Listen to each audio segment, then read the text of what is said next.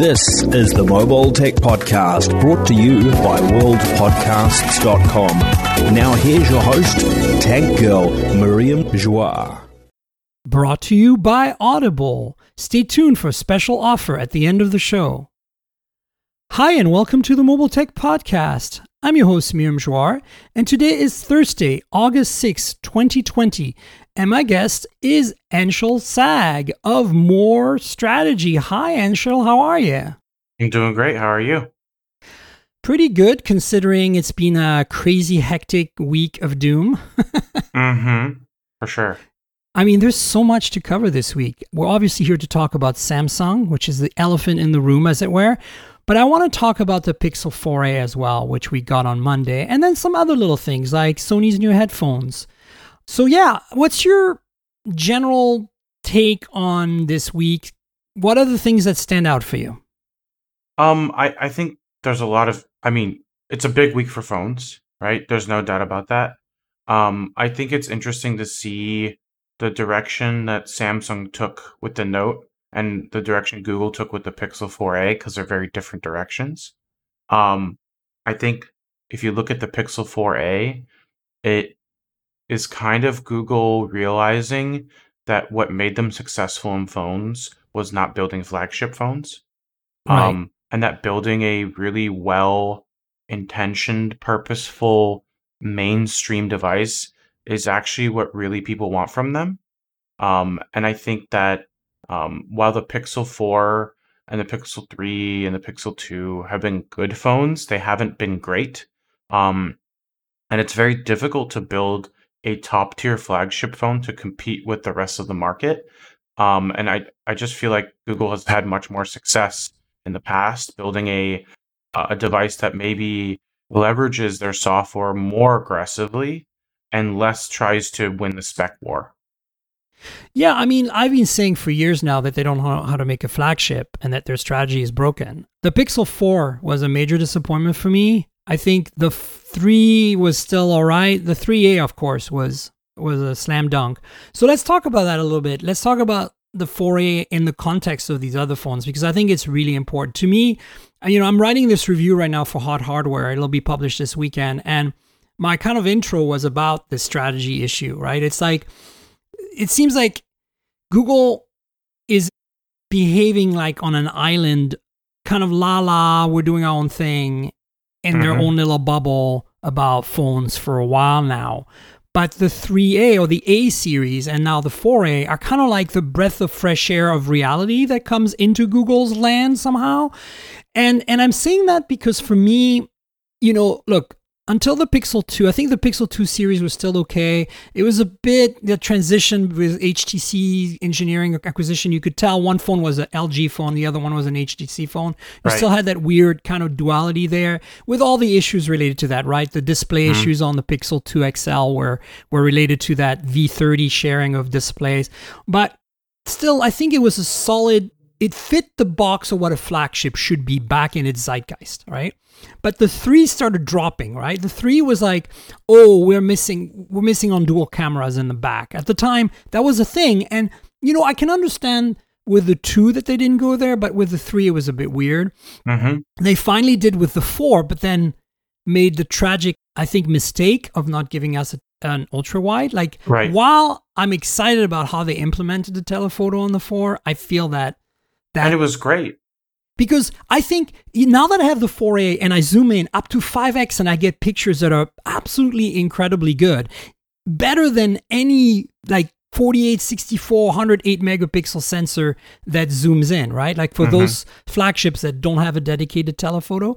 And I'm like, yeah, why did you even bother putting a telephoto on the Pixel 4? What you needed is an ultra-wide. And what I missed the most on the 4A after using OnePlus Nord and other phones in that price range, Chinese phones primarily, is even a so-so lackluster 8 megapixel sensor would have been welcome, especially with Google's processing, right? So now the 4A is at a price point where maybe we didn't want or need that. But the 4, I couldn't figure out what they were thinking. And then, the whole Soli, the big forehead, very cosmetically challenging. And the battery life. Oh, the battery life on the 4 particularly. But I'm talking about the 4XL is a little better there. But ultimately, the 3 and the 4, didn't fit what I feel a flagship should be. Like the materials, the build quality was there, the specs in terms of the chips were there, and the software, of course, is googly awesome. But it didn't have the checkboxes checked in the way we expected. And so when the 3A came out last year, it was like, look, if Google just makes a phone that's mid-range, there's software really brings it up, right? And I mean, before we jump into the 4A and the differences between the 3A, because I think it's really best to review the 4A with context to the 3A, what was your thought of the 3A at the time it came out? I thought the 3A was something that Google should have done a long time ago. I felt like there was a lot of pent-up demand for it in the market because there's been this expectation for quite some time that Google knows how to build a quality mainstream phone. And they had done it before with the Nexus 4. And they had, a track record, and they kind of abandoned it. And nobody really understood why they had abandoned it when they, started to pursue flagships. And I think the last phone that they had that was kind of in that breadth was the Nexus 5. Oh my God, absolutely. And the 4A really reminds me of the Nexus 5 in so many ways, especially in terms of design, fit, and finish. My only issue with the Nexus 5 was that it still relied on LG, and I had issues with my Nexus 5. And I believe that they were manufacturing issues.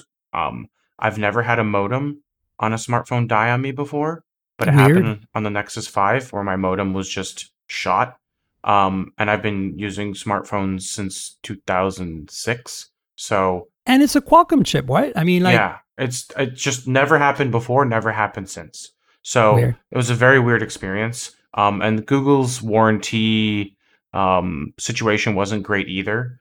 It's still not great. That's the sad thing. Yeah, so I was really turned off by Google for quite some time after the Nexus 5 because I was like a staunch supporter of the Pixel line for quite some time.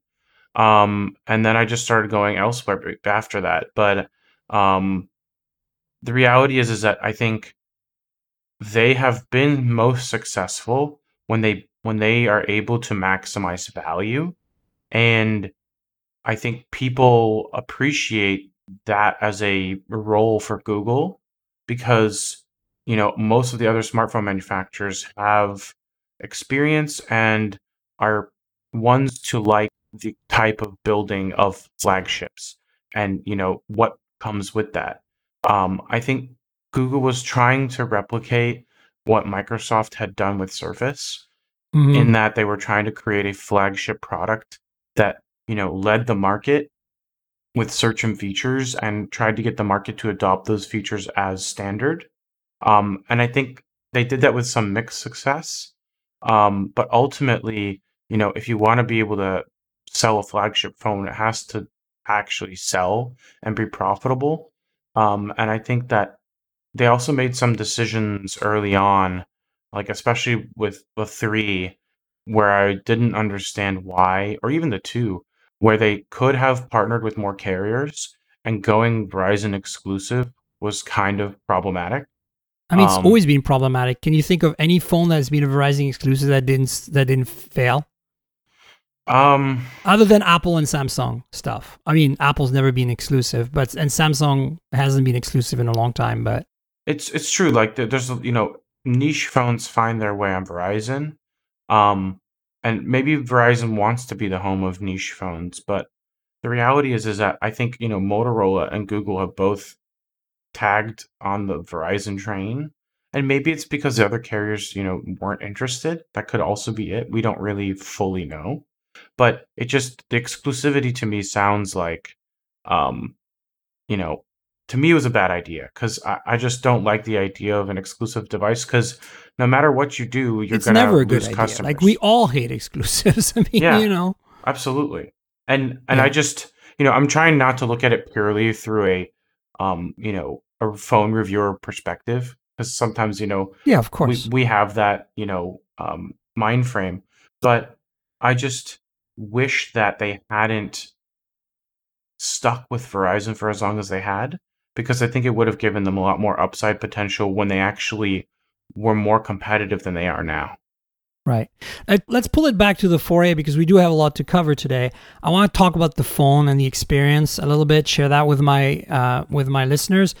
For me, the reason I brought up the 3A and asked you about it was because I wanted to know if you felt the same as me, which is, for me, when I used the 3A, I was like, wow, this is so good at the mid-range, so close to the 3 series that the 3 series has no reason to exist other than maybe wireless charging and water resistance and a metal and glass construction, right? And so the 4A is the same thing, but amplified even further. The difference, the divide is even greater. So much so that this is a news item that we don't have on our list, but something that happened today. Last night, actually, The Verge reported it. They stopped selling the 4 and the 4XL on the Google store last night. I did not catch that. 9 months in. The other phones, the 2 series and 3 series flagships lasted 18 months. This is only 9 months right now. Now, it's still available in some markets because there's still stock left over, but it's, out of stock on their store. And a Google rep confirmed that indeed there's no more 4. And so that tells me a lot, because here's the thing. Here's the thing you need to know about the 4A, all right? The 4A is, the Pixel 3A really did still feel like a mid-range phone because it had those bezel top and bottom. In fact, that's been a problem with every Pixel phone since Pixel 1, that it was they were bezel-tastic compared to their competition at the time. And the 4 was particularly egregious in that way with that forehead. And, I understand the whole Soli and Face ID thing, although the Face ID was a disaster because still so many apps don't support the new biometric API that you can't really use a Pixel 4 as a daily driver if you're a reasonable Android person, because you have too many apps that don't work with that you can't authenticate unless you type a password, which doesn't make sense. So that was a big deal. That's why, for me, for the first time, I didn't go to Pixel flagship this past year. I went to OnePlus 8 Pro as my daily driver because I need a fingerprint sensor. I'm sorry. Unless you can do what Apple did, which is seamlessly transition, right, to APIs that work. I also did the exact same thing. The OnePlus 8 Pro is currently my daily driver. There you go. So what I'm trying to say is that if you look at the 4A, right, the 4A is the first Pixel that cosmetically looks modern. It has a full screen display, very little bezel all around, looks a lot like an iPhone 11 in terms of bezel. They're not the thinnest bezels, but they're pretty uniform. And then you have a hole punch in the top left corner with the standard 8 megapixel f/2.0, 1.12 micron pixel sensor we've seen on every Pixel that didn't have the ultra wide in the front. And so there you go. And then in the back, it's polycarbonate, it's basically unibody. And one thing I've noticed, Anshel, and you probably don't see this because you don't have one in your hand, is if you have a 3A, compare them side by side, because you'll notice that the fit and finish is better on the 3A. Like, I think it's just a minor thing. If you didn't put them side by side, you wouldn't notice. Like, if you pick up the 4A, it has that soft touch black finish. It's only available in small and in black, right? So you touch it and you're like, this is nice. This is very much like a Nokia unibody polycarbonate, well made, unapologetically plastic. We're not trying to imitate glass like we're going to talk about that soon with Samsung, right? We're not trying to imitate metal like OnePlus Nord with the mid-frame made of plastic that looks like metal. This is just pure plastic. But if you put it side by side with the 3A is more precisely machined or molded. I'm not sure what process they're using for the plastic. And you can see a little more build quality, it feels like to me. So, this is minor stuff. I don't like black phones that much anyway, so, I miss the purple from the 3A. But here's the thing, right? $50 less. You get 6 gigs of RAM instead of 4. You get 128 gigs of storage base instead of 64. This is compared to the 3A, but this is also compared to the 3 or 3XL. If you're coming from a 3 or 3XL, absolutely buy a 4A because it's a very similar experience. You lose water resistance and you lose wireless charging, but you still have that rear fingerprint sensor.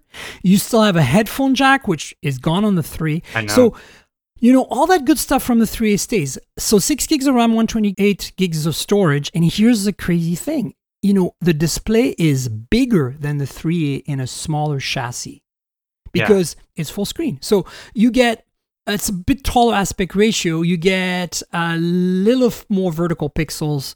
And if you compare to the 3A, it's a little shorter, like about 5 millimeters. And if you compare to an SE, iPhone SE 2020, it's about 5 millimeters taller. But the width of all three of these phones, 3A, 4A, and SE, is identical, and the thickness very close. So it's a very small phone with maximizing display. And for those people looking for a small Android phone, this is it. Like, this is the phone. There's nothing out there that's this good, that's this small. Absolutely. But if you want bigger, you can wait for the Pixel 4a 5G. But here's the thing. That's $50 less than last year's 3A. I mean, mic drop, right? You're done at this point. What's also funny is, like, at that price point, it's something that, like, a lot of people haven't talked about, and we shouldn't talk too much about it, but like, no one should be shipping a phone with less than 128 standard now. And an Android phone with less than 6 gigs, in my opinion. Yeah, agreed. 100%. If you're in the 700, 600 series processor, like, if you're not shipping a Snapdragon 400, maybe you can get away with 4 gigs of RAM, but I don't think you want to buy a phone with less than a 670, 675 in terms of chip, and less than 6 gigs of RAM, in my opinion. Agreed. So this is a big improvement over last year's 3As, which is a 670. And in fact, my benchmarks, which I just ran for Hot Hardware, confirm that in the PC Work 10 benchmark, which is a synthetic daily use kind of benchmark, which is what we care about, right? We don't really care so much about graphics performance here because it's never going to meet what we expect as gamers, right? This is not a G chip. This is 730. So in the benchmark that I just ran, PC Mark, it is the same performance almost to the T as the 3XL. So that should give you a good base level. And the 3XL will dump apps out of memory because it only has 4 gigs. So keep that in mind. It's a fast processor on the 3XL, but it's not good enough RAM for sure, which is part of the problem. So the RAM is solved, and so I'm not having the bumping out of RAM problems, and I'm having about the same. And it feels smooth and silky and quick, and it's not a 90 hertz display or anything. It's 60 hertz, right? But it still feels really nice, really smooth, Yeah. Yeah, I think the 4A is just a really refined version of what the 3A correct could have been. I mean, kind of was, but maybe didn't fully achieve. I think that's kind of how I see it. In retrospect, the 3A looks like it was too pricey for what it was. It should have been $350 or $325, especially with 64 gigs and 4 gigs of RAM back then. And it still had some of that legacy of the awkward Googleness, for the flagships, but it wasn't as much of a problem because it was mid-ranger and it was priced more aggressively. But this is nailing it. I think I don't want to say that Google's going to sell a ton of these because it's Google and it's a Pixel, but I kind of want to. I kind of want this to become, in those markets that's available, there's North America and a whole bunch of European markets, that this becomes a thing. I want this phone to succeed for Google. Well, unfortunately, for it to really succeed, they have to want to market it. And Google doesn't seem to be very good at marketing any of their phones. No, they never have been. And I think they're a little stuck right now because they have the 4A 5G coming and they've announced the 5. They've had to drop the announcement of all of these other upcoming phones. And we know some things about the 4A 5G. But yeah, I feel like it's a challenge for them. Yeah, and I think the reality is, they're not going to be competitive in places like India or China because of what's in those markets already from the Chinese vendors. Oh, yeah, there's no way they can compete there. And I don't think they're selling there, are they? No, I don't think so. But that's just, it's also why they won't sell there. Obviously, they're not selling in China for other reasons. But they could sell in India, but then they would have to manufacture there. And even then, I'm not sure they would really be competitive. But in Europe and the US, I think because the average sale price for a phone is much higher, this is a much more attractive device. And Google is a well-respected brand. I just don't think they're doing a very good job of leveraging that brand recognition to sell phones. No. I mean, Google's not good at marketing their hardware, in my opinion. Like, I feel like the Google Assistant technology is better than anything else. And yet, they make all these speakers and accessories, the Google Home stuff. And I love it. I use it all the time. But, people just seem to think, you know, Amazon when they think of this stuff, even though it's an inferior experience in my opinion. Yeah, And it's not for home control, because I think there's more in the ecosystem for I'm not going to say the keyword, but for the Amazon ecosystem, for the Echo ecosystem. But I feel like Google is just nailing the experience so much more seamlessly. So it's the same with software. Like the Pixel 4a has everything. It has call screen. It has now playing. It's all these features that we take for granted on a Pixel are here at $350. And I haven't even mentioned the camera. 12 megapixel f of a 1.7, 1.4 micron rear camera. It's exactly the same as on the Pixel 4 main camera and the Pixel 3 rear camera. This is a complete legacy system that works, and man, does it deliver, Anshel. That phone you can't tell it apart from a Pixel 4, other than the tele. Of course, there's no tele, but if you're used to a 3 XL, this is exactly the same camera. Even the 3A, but the 3A is a little slower because of the processing. This processes faster, not as fast as the Snapdragon 855 on the 4 series, but it doesn't also have that Pixel chip, right? That was called the custom chip, right? Right. So, the AI accelerated image processing chip. Yeah. Pixel Core, I believe it's called. But anyway, yes. I cannot say more good things about this. It's fantastic. If you can live with a plastic phone that's not water resistant, for me, the big thing is lack of wireless charging. If you can live without wireless charging and you're okay with a polycarbonate finish, this is it. I am really interested to see what they're going to do with the Pixel 4a 5G. The rumors are it's going to be a bigger size version of the 4a, cosmetically very similar, with potentially an extra lens, likely the telephoto from the 4. Of course, bigger battery, Snapdragon 765G with 5G.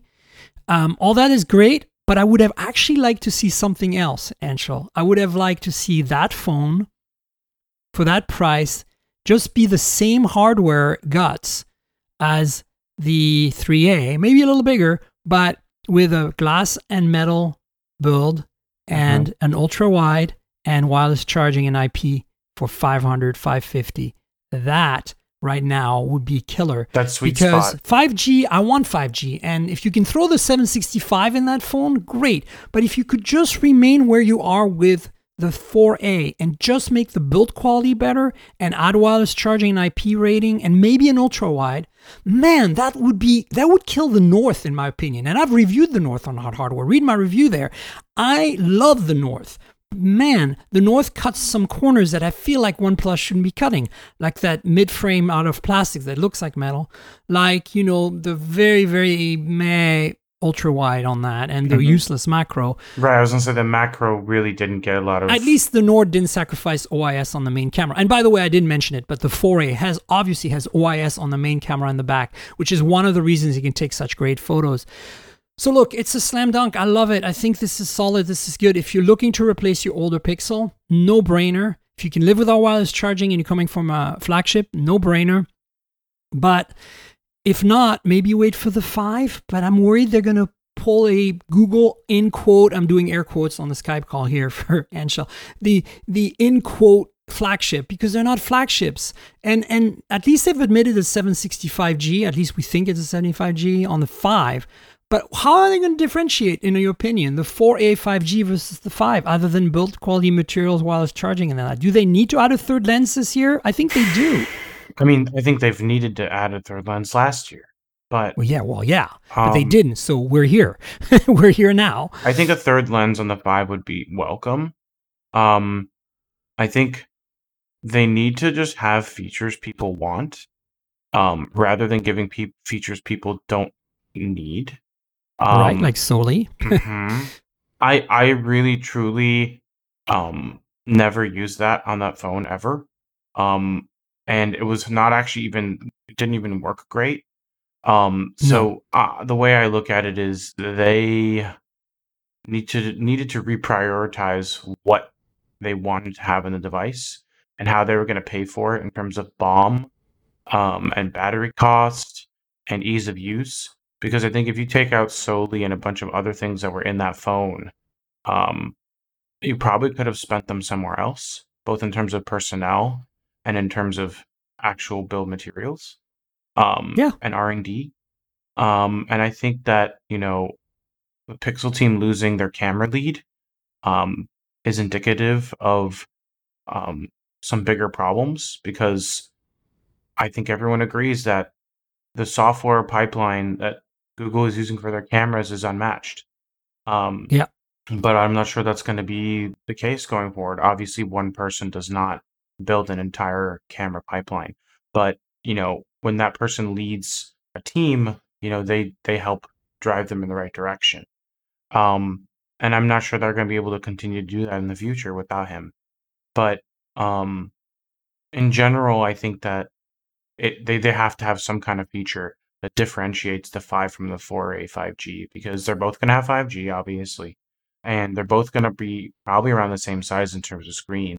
Correct. So it's going to have to, there's going to, they're obviously going to do waterproofing, IP protection as a differentiator, but I don't think that's a big differentiator anymore. No, it's actually kind of annoying that they don't have it at a lower price point, in my opinion. Same with wireless charging. I think I hate the fact that companies, and OnePlus is the biggest culprit here, only having put wireless charging on the 8 Pro, is that they put it only on premium phones. It's like, no, like I like how LG and Nokia put it pretty much on everything, or at least Nokia used to. And it's like, we expect that. Apple has it on the SE at $400. Yep. Like, come on. I mean, they have water resistance and metal and glass construction. Now, I know they're recycling a lot of stuff from the 8, and it's, again, economies of scales are at work here, but come on. No, the way I look at it is, I have ditched wired charging completely, and when I have to plug something in, it's annoying now, because my car has wireless charging. I have a wireless charging pad on both sides of my bed, on my desk, in my living room, in my kitchen. I don't use wired plugs except for all my other OnePlus phones and the occasional, non-wireless charging phone that I, buy because I'm weird. Yeah, or the Chinese phones that all have custom chargers that are like 65 watts, super fast and whatever, and that you actually want to use them because you can charge your entire battery in 15 minutes, and it's actually cooler than using wireless charging. Yeah, but look, so I want to wrap up the Pixel because we have a lot to talk about on Samsung, and we're not going to spend as much time on Samsung because, frankly, there's a lot to talk about there, but it's just not that exciting in my book. I'll get to that in a second. I feel that the news of the week for me is really the Pixel, and that's a tough thing to say when we've got the Z Fold 2 to talk about. I'm very excited about the Z Fold 2. I just want to be very clear that I'm not making, I'm not saying I'm not. It's just that it's, Samsung is being Samsung, and kind of egregiously so. And let's go quickly over what they announced. They announced the Z Fold 2. We just talked about that. I think this is the Halo product that the industry needs. Absolutely. I think this really shows Samsung flexing its muscle as a manufacturer and a technology leader. And this is a good Samsung. This is a Samsung I want to see. Now, it's a Halo thing. $2,000 is a little too much money, a lot of money. But 5-10 years down the road, when half of the phones out there are folding, we'll just look back and say, yeah, that was the tipping point. That was the phone that showed us what we could do. Because now the Fold from last year feels like a prototype, doesn't it? Yeah, I'm looking at mine right now, and it feels a little chonky, but especially with like the bezel cutout on the screen, and how like you lose like a solid like 10% of your screen because of the camera array on the inside. It's just nasty. Or how tiny the front screen is. The Z Fold 2 just fixes all that, and it to me it's like a Pagani or a Bugatti or like a McLaren. It's like the phone you aspire to have one day when you're rich, and it really shows. It's a technology showcase, but not done in this very prototypey way like last year. So I'm very happy, and I support what they're doing here. I'm really looking forward to seeing how it ends up being compared to the Fold in everyday use. The bigger front screen is all welcome. It looks aesthetically more pleasing, less frumpy and all that. It's good. Then there's the Note 20, and I want to kind of hold that for last because there's a lot to say there. I have a lot of ranting to do. Then there's the Watch 3. I wear a Watch 1 right now, and I have to say that short of using an Apple Watch, Samsung, I feel, makes the best watches out there. If you're a general use smartwatch that has all the features, there are special case uses like Garmin that are different. There's also fitness bands that are really great. But if you want like a traditional kind of smartwatch, really Wear OS devices don't do it for me anymore. Same. And Apple is not compatible with my main ecosystem. So this is 2 years old on my wrist now, and it has still no scratches or damage from me abusing it every day. Still water resistant. Still runs like a champ. The battery is still working even though I charge it every day. And seriously, I don't have any complaints. So the Watch 3 can only be a good thing. Then we have the bean-shaped Galaxy Buds Live, which is interesting because they pulled like a Huawei FreeBuds 3 that don't have a seal. They don't have silicone tips, just like these Buds Live, and are still ANC. So it's interesting when a company does ANC without sealing the ear canal, because that's very challenging. I think Huawei did a pretty good job, but I feel like Samsung, I'm really curious to see how they pull this off. What's your thought on that real quick? I think they've got enough isolation with the design that I don't think they need to necessarily completely seal the ear canal. And I find that a lot of earbuds in general don't do a very good job of holding the seal anyways. So I think the seal is more of a optimal scenario than it really is a scenario where you're going to have that experience all the time. I have a very hard time with Apple AirPods Pro, both with the seal and staying in my ears.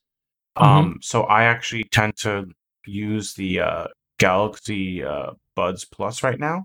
Those are my primary earbuds. But even those don't really stay sealed all the time. So I think trying to maintain a seal is challenging. And if you actually just kind of toss it to the wind and acknowledge that you can't have a seal and do something else with it, you might actually have a better chance of a more consistent experience and having more success if you can nail it. I think it really depends on people's preferences and ears. Some people you obviously have very large ear canals because even the large tips don't seal properly for you. I have no issues with seals on medium to large tips on most silicone earbuds, but I do prefer either full-on in-ear monitor, which are really like earplugs in your ears, like professional grade, like custom ear molds, wired, no compromise audio, or I prefer the design that these Samsung Buds Live are using, which is also the AirPods original design and also the OnePlus Buds design, which is the just sits in your ear and doesn't form a seal, doesn't try to form a seal, and it just does its thing. Those FreeBuds 3 from Huawei I'm talking about are doing exactly that. They look like AirPods, but they have active noise canceling. Somehow they manage to cancel noise despite not forming a seal in your ear. So it's possible. Don't be freaked out by this. It can be done, folks. So it'd be interesting. I'm looking forward to getting a review unit of the Buds Live to try them out and see what happens. So we've talked quickly about things we can go back to if we need to, but I want to really talk about the Mate 20, which is kind of the more potentially accessible phone to my audience. We all know the Z Fold 2 is going to be amazing. Very few of us are going to be able to afford it. It's going to be back ordered and hard to get, and Halo product, and I love it in every way. Kudos to Samsung for making it. The Z Flip and the Z Flip Now 5G are good examples of that if you want to spend a little less money. Right. Wow, they blew me away with that phone. I think the Z Flip was a good phone, but I think the Z Flip 5G is a great phone because I think they compromised too much in the first version. Correct. And the second version is like perfect. It has 5G, it has the right processor. There's still some things they could do with the camera and battery life. Yeah, they could have done the triple camera, would have been nice on that, but whatever. Yeah, it's nitpicking. And I think realistically, they've really done a good job of nailing their second version of these foldables. For sure. So, Note 20. What's your take? Because this is weird this year, right? Like, I want to point out a preface real quick. Notes has always been a single unit, except for the Note 4, which came as a Note 4 Edge with a one-side waterfall display. the prototype to all the curved displays Samsung did after that. And as you know, Samsung has had a tendency to go back to doing flatter displays with the S20 series this year. And I welcome that because the extreme waterfalls is not my thing. Some people like it, some people don't. I don't. But more importantly, last year, the Note 10 was the first real mainstream attainable Note that was a dual size device. You could get a Note 10 or Note 10 Plus. The 10 was a smaller version, spec wise almost identical. I loved it. And it was great for that. However, this year we have two Notes again, and we would have thought that Samsung, especially in this crazy time of Snapdragon 865, in this case 865 Plus on these two phones, the pricing we knew would be high. You'd think that in that time they would do exactly what they did last year. Give us something that doesn't compete directly with the S20 in the sense that it has some of its specs, but not the crazy ultra specs, and then bring two sizes out. But that's not what they did. They're kind of stepping on their own toes and adding a stylus. And I have a lot to say about the regular Note 20 right now. So let's get your take on this quick. Okay. So my take is that I think because they came out with so many versions of the S20, especially with the Ultra, they basically rendered the regular Note 20 irrelevant. Because if you look at them side by side, I don't know why you would get a Note 20 if you could afford an Ultra. Correct. That is a good perspective. I just, like, I was looking at the specs side by side, and it's like, I just don't see it. And it doesn't help that the, Note 20 Ultra is kind of down-spec'd to not compete with the Note 20 Ultra. So it's in a very weird position at a very weird price, with a weird build design, and I know you're not a fan of it. So I don't really understand what they were trying to do with the Note 20. I think they felt trapped by it. I don't think they should have even made a Note 20. I think they should have just made a Note 20 Ultra or just called the Note 20 Ultra the Note 20 and been done with it. Correct. I actually think that I have no beefs with the Note 20 Ultra. It's a little pricey. I think they could have done without a periscope lens on that telephoto and been just fine with this nice 3x optical. It's not quite the folded lens that we have on the S20 Ultra. It's not quite the same level of magnification. It's also a 12 megapixel sensor instead of 48. But the reality is it's basically, think of the Galaxy Note 20 Ultra as a Galaxy S20 Ultra with an S Pen, a slightly smaller battery, and a slightly lesser telephoto. And there's no complaints to be had here. It has that nice squarish design we like. It has the slightly curved screen that gives it super slim bezels on the left and right. It looks sharp. There's no compromises made. It's got everything but the kitchen sink in it, and no headphone jack, of course. And it's gorgeous. It's gorgeous. It's no longer part of the kitchen sink, by the way, the headphone jack apparently. So it has everything but the kitchen sink, and it has a Snapdragon 865 Plus. Both of them do. But then you look at the Note 20 and you go, okay, so cameras are from the S20 or S20 Plus-ish, right? Roughly. That's fine. That's okay. And the specs on paper, RAM and all that, processor are fine. Display. But then you look at the size of it and you're like, it's not any different in size almost. It's not as square, and it has a flat screen, and some people will prefer the flat screen. And at that point, you're like, okay, fine, that's weird. But then it gets even more weird when you look at the details. And this is where I want to rant a bit, because this is pissing me off. I feel like Samsung is trolling us. Like, they made a plastic back on that phone. They actually removed the glass and put a plastic glass-looking back. And I was hinting about that when we talked earlier about the Pixel 4a and the Nord. The Nord does the same, but the Nord is a $400 phone. Like, I understand they're trying to save money, and they decide to go with a plastic mid-frame that looks like metal. I wish when companies use plastic, they would do it like Google and Nokia and not apologize and actually use it for what it is, not try to make it look like metal, or glass. And in this case, on a $1,000 phone, it's a $1,000 phone, the Note 20. Why are they going for glass? I have a theory and I want to share it with you. And as an analyst, I want to hear what you have to say. But here's the other thing that's pissing me off. And I think Samsung is trolling us with. They put a 1080p 60 hertz display in that Note 20. Mm-hmm. I want to remind everyone that right now, the Galaxy S20 series is highly discounted if you buy it from the right operators in the right way and whatever else. And you can get a 120 hertz Quad HD display on the S20, the base model. So what were they thinking, Anshel? I honestly don't know. If you read my coverage, I pretty much almost ignore the Note 20's existence. Because the Ultra is the only one that matters. You're like sticking your head in the sand about it. Well, because like the truth is, there's nothing good to say about it. And it's like, I could knock on it all day, but people want to know which one's worth buying. Yeah, no, ultimately, yes, but they can't afford it. Like $1,400 for the Note 20 Ultra? $1,300. Okay, well, still a lot of money, right? But it doesn't have 512. That's the 128 bottle.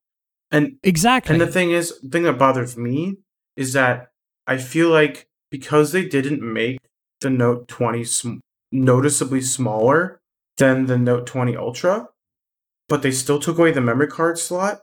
Oh yeah, there's that. I'm kind of bothered by that. It may be because they have a millimeter wave module there, and they can't fit it anywhere because they have modules in the place of where the memory card slot would be. But they fit it in the Note 20 Ultra, so... Yeah, there's just... I don't see there being an excuse. And I think that's one of my gripes, is the lack of a memory card slot. Because, like, at least with the Note 10, like, it's like, okay, we actually made this way smaller. There just isn't any real estate for it. And I was like, okay, I get it. Do you remember off the top of your head whether there's a difference in battery size between those two? I know that the 20 Ultra is a 4,500 milliamp hour, which is a little smaller than the S20 Ultra, but I don't know the Note 20. I'd have to look it up. But yeah, I don't know. If there is potentially a similar size or bigger battery, then I might be able to excuse it.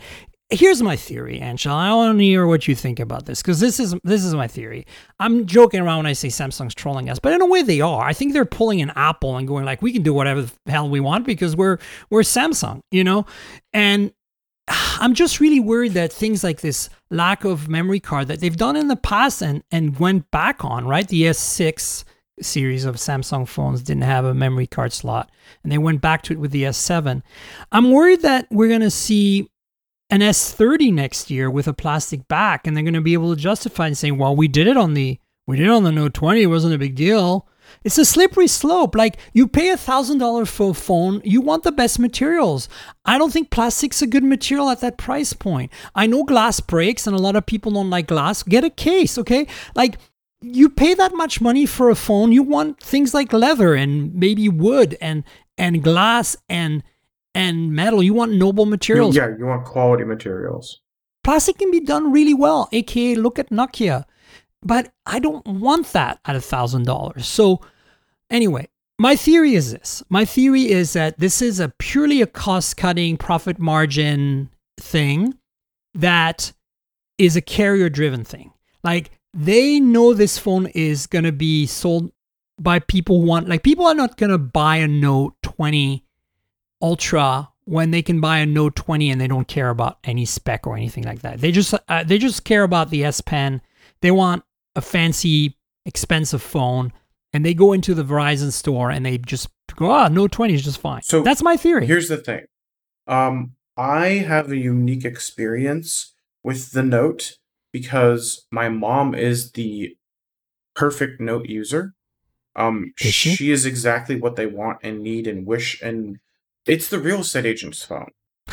It's literally the perfect phone for her. She worships her Note 9, and I kid you not, in the end of my article on Forbes, I literally say my mom, when she hears about this phone, is going to immediately get one. And guess what? She saw my article I posted on Facebook and called me to ask me before reading the article if she should buy one. Because that's how much of a Note user my mom is. And she doesn't care what the phone costs because she's a real estate agent. And everything she spends... she won't care about the plastic rear, and she won't care about the fact that it has a 60 hertz display. She does, though. She does care. Oh, she does? Because she's the kind of person who wants the biggest screen, so she's going to automatically go for the Ultra. Plus, she's my mother, so she's going to listen to me and actually get the Ultra. and she's going to want the more expensive model because it has the bigger screen. And for her, that's actually what makes the Note compelling. I mean, it's marginally bigger. Yes, you're right. And I think by making the Note 20 almost as big as the Note 20 Ultra screen, I think there is some validity what you're saying in that the carriers might be able to convince people to buy the lesser model because it's the less expensive version of it. But I think it's because it's also more of a profit maker for them. Right. See, that's the thing. I think that by cutting the display performance and the SD card, display specs per SD card and glass in the back, they're saving enough money per Note that this could be easily sold as a $750, $800 phone in the normal universe, but they can still justify $1,000 for it. And the carriers are struggling right now at selling $1,000 phones because of the economy, one, because Snapdragon 865 is expensive too.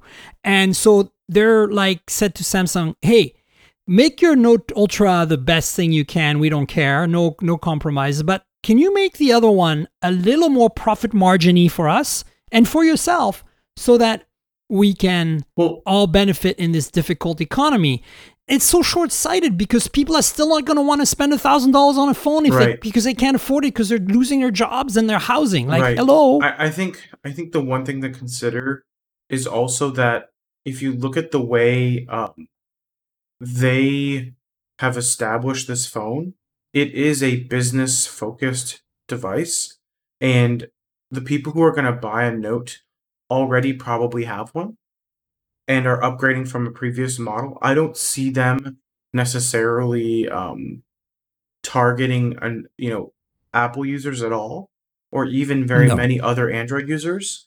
So they have a pretty loyal base of users already. Which is exactly why this cutting of corners is so weird to me. You do this on the S series, maybe, like an S10e last year. You didn't make any excuses. You're like, we're making a cheaper Galaxy S for everyone. And that was welcome. The other problem is that Samsung has a tendency of running some pretty aggressive promotions. So whatever retail price Samsung sells for, you almost never actually pay that price, either at the beginning when there's all these promotions for upgrades and bundles and discounts and all these other things, or freebies, right? Or when they actually are running their promotions, they're just not selling their phones very often at full retail price. Right. Well, that's my point. I think that it seems to me like this is driven by some kind of weird, short-sighted, corner-cutting, profit margin making, cost issue that is possibly driven by the carriers. And I just, it bugs me so hard. Like, again, you said you're right. I should just ignore the Note 20 and say, forget it. Don't buy it. I mean, especially right now, it's a hard sell. It's even, unless you're a Note user, which is their loyal kind of base, which is going to buy these phones. Unless you're a Note user right now, you're better off buying an S20 Ultra if you're looking at that Note Ultra, Note 20 Ultra, because you can get a good deal right now. Like, you can get to $100 or $200 off, and is it better? Is it different? I don't know. It's pretty much the same phone, right? Well, I think they did improve the focusing issues that the Note 20 Ultra because there's laser autofocus. Yeah, I think that's because for me, I really liked the Note 20. I mean, the S20 Ultra, but the camera was just, I couldn't do it. Yeah, it's problematic for sure. So that's it, folks. We are just unpacked for you. unpacked. But I mean, look, the reality is there's so much hype, and I cannot believe that, again, I'm glad this podcast is giving the Pixel 4a more time, because I just feel like there's anything wrong. I think the Note 20 Ultra is the phone to get if that's what you want. If you're a Note user, absolutely no doubt. There's no compromises here. And the Z Fold 2 is just an incredible phone. You mean the Z Fold 2 5G? Oh, sorry. Yes, it's going to be an incredible phone, and there's absolutely no doubt about that. Agreed. The watch is going to be great. I mean, there's so much good out of there, but it's such. I don't know. It's a whole different thing when you can go to an event and be there. Like, this virtual thing just kind of sucked on top of that. Oh, no. Don't get me started about this. I just feel like the Zoom clapping. You didn't like Oh that my whole God. wall of people on Zoom clapping behind? I don't know. I didn't even watch it, to be honest. I don't know what you're talking about. I just ignored it. I watched it, the whole thing. I just knew it was going to be a mess. So I was like, no way. Yeah. So anyway, let's talk about this potential ARM acquisition from Ooh. NVIDIA. You probably have a lot more to say about this. I mean, I am like kind of freaking out about that. I because, have too much to say about it. Well, can you give us, because this is not my area of specialty. Sure. You're an analyst. You focus on this a lot. You're very close to NVIDIA. What's at stake here? What is the lowdown? What is the short Cliff Notes version of what you think is going on here? I mean, I'm a little worried about ARM getting acquired because they run the universe right now. Right. So I actually am still working on a piece that I plan on writing about this. Should have come out this week, but I've just been very busy this week with all the launches and all the other stuff I've been doing. So it's a top priority. But the real issue is that SoftBank is desperate. SoftBank has made a lot of losses, and they are trying to recoup some of their investments and cash out some of their investments. And ARM is one of them where they didn't really lose value in the investment because it's actually a solid company that's doing well. And as a result, they basically said we're going to offload it. And once you've opened Pandora's box, you can't close it back anymore. And that is the fundamental issue with ARM, because the people who can afford to purchase ARM are not the people that should have ARM. ARM should not be owned by any of the SoC vendors or OEMs or any individual. And that's exactly how I feel. Like this is what worries me so much about that. As much I feel like NVIDIA would be a good fit, but at the same time, it's like, no. ARM has to stay independent. Yeah. So the funny thing is NVIDIA is a good fit in one way and it's not a good fit in another. It's a good fit in the sense that NVIDIA pretty much uses ARM in almost every component of their product stack, top to bottom, in automotive, in mobile, in embedded, even in supercomputing. They have ARM cores all over the place. And they're not going to stop using ARM, especially with ARM gaining more momentum in servers. But the thing is that NVIDIA is not a licensing company. NVIDIA does not play well with others when it comes to licensing their technology. Most of their licenses have been the results of lawsuits. So they're not really a player of the type that really wants to enable the ecosystem. They want to sell the ecosystem. They want to be the hardware vendor for the ecosystem. And that's just not how ARM operates. And ARM is a much more collaborative engagement with OEMs and with chip vendors, and enabling chip vendors to be successful in their OEMs. And NVIDIA, while is much more of an enabling factor, what happened is, it's still tied to the NVIDIA ecosystem, and everything is CUDA and everything is GeForce and everything is RTX. And that's just not how ARM operates. And that's why I think it's a problematic acquisition, because NVIDIA has a very specific culture and ARM has a very specific culture, and they're not close. And I think that if you look at the way NVIDIA would acquire ARM, the best way they could do it is by allowing it to operate as a separate entity and to pull from it what they can. But then that doesn't really maximize benefit for NVIDIA. It just secures NVIDIA's future. Which may have been the reason why they're doing this, because there were other vendors who may have been involved, like a Qualcomm, and they may have not wanted Qualcomm to have it. And even Qualcomm having it would have very similar problems. At least Qualcomm has much more experience with licensing, and getting licensing revenues to be profitable. There's the reality is I would like to see more of like a independent third party, like a Cadence, that would acquire ARM, but they can't afford it because their market cap is $30 billion. Oh God, it's so high. Yeah, I know. Yeah, so like the ARM acquisition price is the same price as Cadence is worth, so it's not going to happen. Right. And the other alternative is maybe a consortium of all of the big cloud vendors pooling together to buy ARM as an independent third party. Yeah. And, if they could agree to terms, it would be a miracle, but it would also save ARM. Because the reality is, Yeah. is that once ARM gets integrated into NVIDIA the way I think NVIDIA would want them to be integrated, it effectively kills the value of the ARM architecture. And because then, it no longer is independent, and now NVIDIA has the upper hand on everybody, and none of Yeah. NVIDIA's Yeah. competitors want to see Yeah. that. And No, I think the biggest one, there's no doubt. and the biggest wrench in this gear is actually that Apple has remained quiet, because Apple is an ARM licensee for the architecture. So they Yeah. also want ARM to be independent, and they also want ARM to be successful.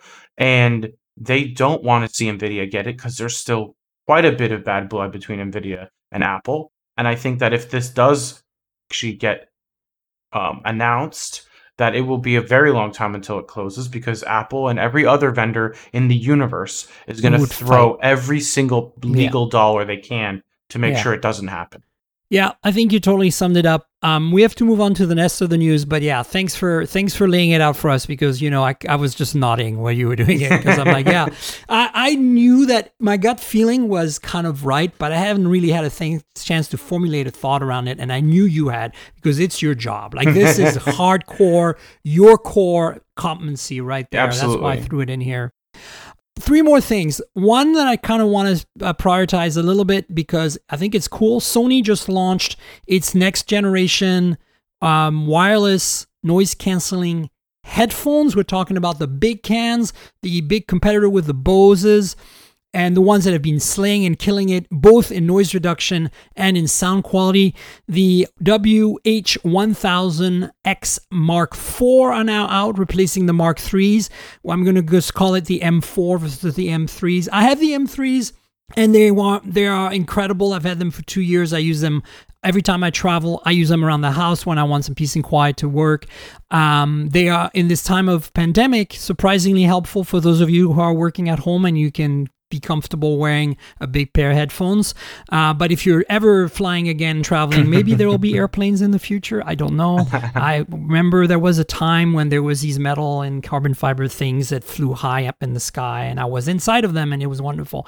But anyway, the M4s are out. They came out today. The reviews are out. I'm getting a review unit soon. Somehow Sony forgot about me, but they are totally catching up and helping me out, so we'll get them. The big difference is really not big. Like, the M3s are so good that they are the industry standard, in my opinion. Mm-hmm. And the only thing they were lacking, and they got remedied with the M4, like Sony actually listened and fixed the only 2 things we had a problem with, all of us, in our reviews of the M3. Better mic quality and sound quality for calls, which was a problem. Agreed. And second, the ability to pair or to easily switch between 2 devices. Multiple would be nice, but 2 is a good start, and that's what they added and fixed. So if you have M3s, I'm not sure it's worth upgrading unless you do a lot of voice calls and unless you really want to switch between devices. But if you have the M2s or the M1s, I mean, seriously, like, by now, this is it. This is your calling. This is your little calling. You should really consider them. I mean, I'm stoked about it. What's funny is I have a pair of XM3s. I call the XM3s and now the XM4s. They're the best headphones nobody knows how to pronounce. So everyone just calls them the Sonys, or the XM3s is usually what I call them. And the reality is the new ones are the perfect amount of incremental improvement that one would ask from a product that's nearly perfect. Yeah, I mean, it's kind of like, it's kind of, some products are just kind of like references and just nail it. And the M3s were that, and the M4s are just refining that in a very incremental way. But at this point, when you do so well, you just listen to your customers and you do it right. It's like Apple does that really well. So there you go. I listened. I read the Verge review of them. So I'm excited to get a pair as well from Sony. But the interesting thing is, they said, it exists in a much more competitive landscape today than the 3s did. The Bose headphones are quite good, but they're not as good as the XM4s. For me as an audiophile, kind of reluctantly call myself that because I'm more like a cheap audiophile. I don't like spending a lot of money on my audio, but I'm really picky on my audio. Mm-hmm. And I can tell you, like, the Bose don't even come remotely in the same league in terms of sound quality. It's not even there. Like, oh no, the sound quality's not there. Noise reduction, yes, Yeah. absolutely. I'm not saying usability is poor on the Bose. I think the Bose have been doing this for a really long time. They're the reference in the airline industry. Pilots all use Bose noise canceling headphones. Like, there's no doubt. But the reality is Sony gives you close to, if not as good, noise canceling. And on top of that, the audio is just on a whole different planet, right? So the thing that convinced me was I actually had a pair of QC35s, and I literally, within a week of owning those, ended up trying out a pair of XM3s, and I ended up just buying the XM3s and relegating my QC35s to VR duty because I just couldn't go back to the QC35s. So I completely agree with you on the audio quality side. And I just felt like Bose was repeating the same formula over and over, and they finally broke that formula with the new headset. And I think that they're much more competitive now. But yeah, I still think the XM4s are way and above, and they have 360 spatial audio, which is actually the reason why I signed up for Deezer, so I can listen to that. Right, exactly. And yeah, it's just I actually haven't used my XM3s as much as I would like to because I haven't been traveling much. But I recently I recently recharged them and updated them. And I think one thing that Sony should definitely work on, and I'm not sure if the XM4s have this, is they need to have a warning on your headset that when you update them, if they're not at a certain battery level, you shouldn't be able to update them. Because mine almost died. Oh, that's really bad. Wow. At the end of that update cycle. So I was terrified what would have happened if they died. So that's something that they need to address for sure. Yeah, maybe they didn't address it because nothing bad's gonna happen. Like, it just fails, and then it does a swap between two partitions inside the firmware, right? I would hope so. And that's possibly what it is. There's a couple of more news items that are really brief. I just want to touch on mostly for the audience to kind of go check out the links that I'm going to put in the show notes. There's been some Mate 40 Pro leaks, and that thing looks bonkers. Mm-hmm. It's got the biggest camera pod we've ever seen on a phone. The thing is brown. It kind of reminds me of the Lumia 1020, but on steroids. Absolutely. With 4 lenses instead of 1. Check it out. There's a link from Pocket Now there. I don't even know what else to tell you. That of course it's going to be a bonkers phone because the Mate series always is. Of course it doesn't have GMS because we live in this crazy world where our president is a jerk.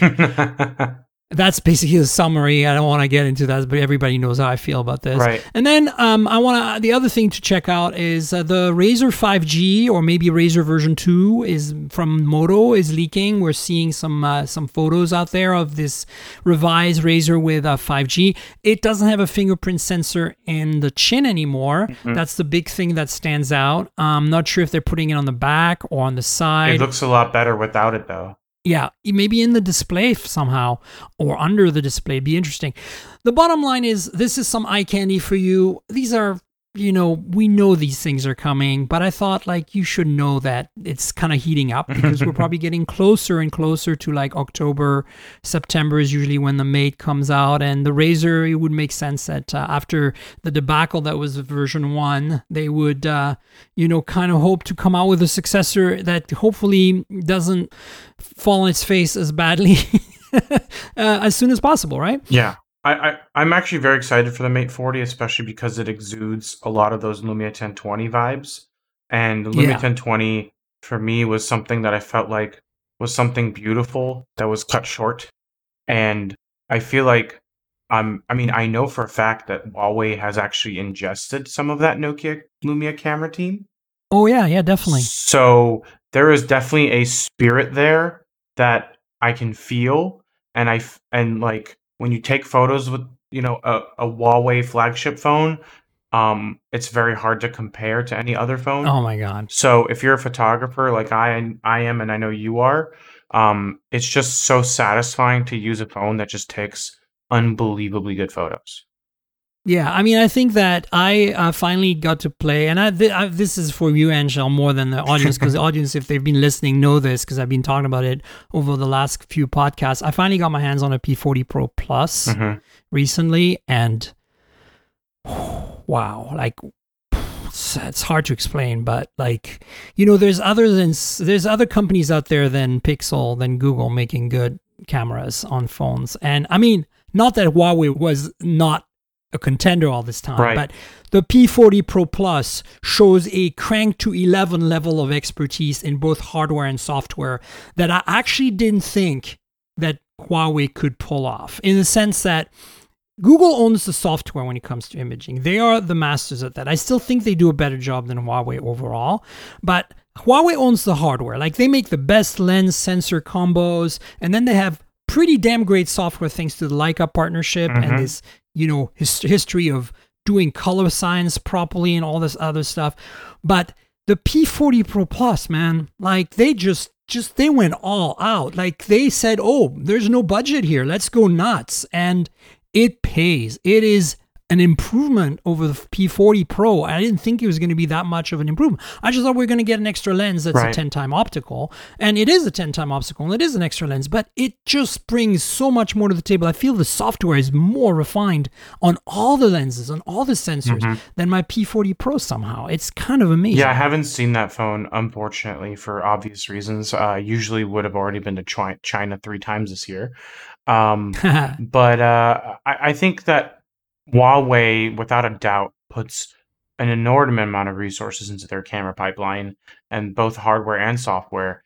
And they've built themselves a lead that I think is going to be very hard to close for any other vendor. But that said, I also think that there's a lot of places where Huawei could improve that are not the camera. Yeah, well, yeah. Oh my God, so much. That I think they need lots of improvement on. And I feel like part of the reason why they haven't improved as well in those other areas is because they've leaned so heavily into the camera.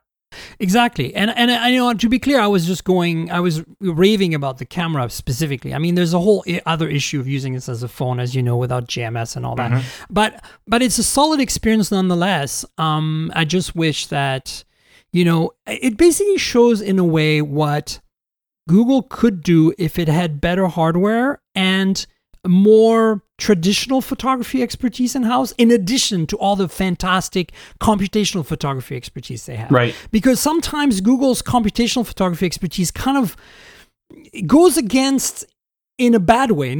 Sometimes you need to go against in a good way, but in this case, sometimes goes against in a bad way traditional photography staples. Agreed. You know, that we expect. So anyway, I could go on. We should probably wrap up the show, but yeah, it's been a busy week. There's a lot there. So I hope this covered everything for everyone. And Anshel, do you want to tell people where on the internet they can find you, social media handles, all that good stuff? Absolutely. So I'm mostly on Twitter, which is @AnshelSog. I also have my own website, which is kind of like an aggregation of my stuff that I do. It's just anshelsog.com. And then I also have a 5G podcast that I record with my colleague Will Townsend for More Insights Strategy. That one's called the G2 on 5G. And we record once a week, and we just kind of do 15 minutes on the latest 5G news, and we kind of, you know, give our perspectives as 5G analysts.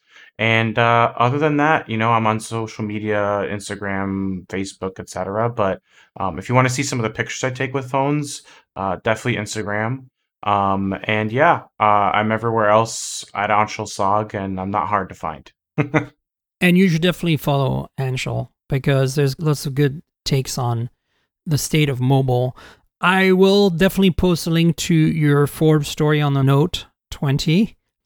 And so you know where to find me on the internet, folks. I'm at Tankgirl. That's TNKGRL, like the comic book character Tankgirl, but without the vowels. That's where I am on Twitter and Instagram.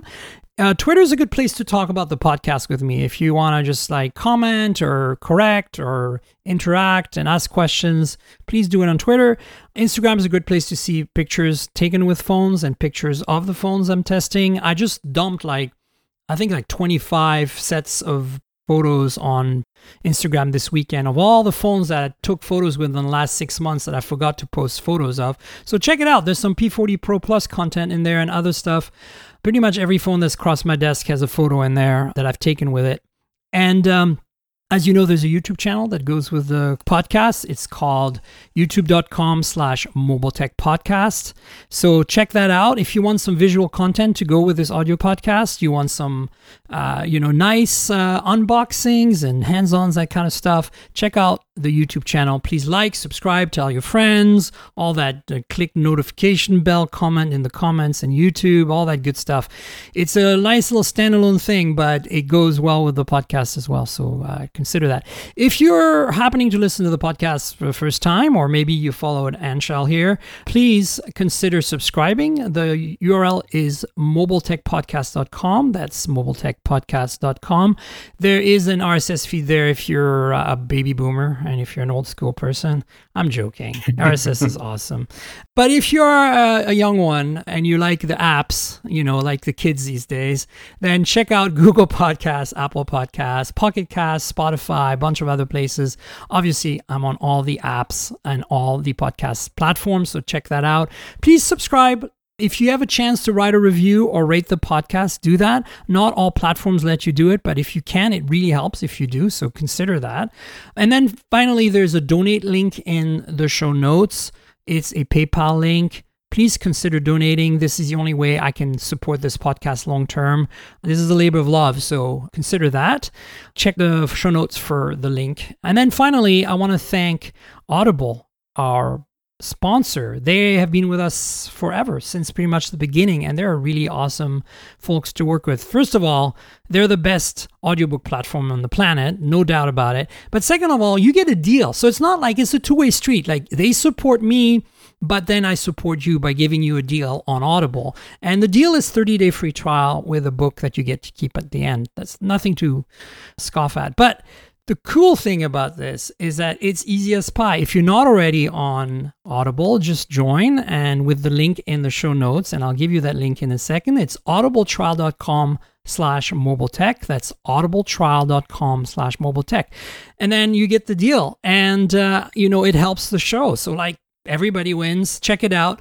Why Audible? Well, listen, if you're like me and you love books, but sometimes you can't read a book because maybe you're tired, or you're in the days when I used to fly, I like to listen to books more than read them. It's easier than reading in an airplane, etc., etc. Maybe you're a delivery driver. You're just driving your van all day and you need to listen to something else than podcasts for a chance. Well, maybe listen to Audible. They've got tons of books, tons of great books read by the authors. That's my favorite thing. Not all of them are, but a lot of them are, and it's very cool.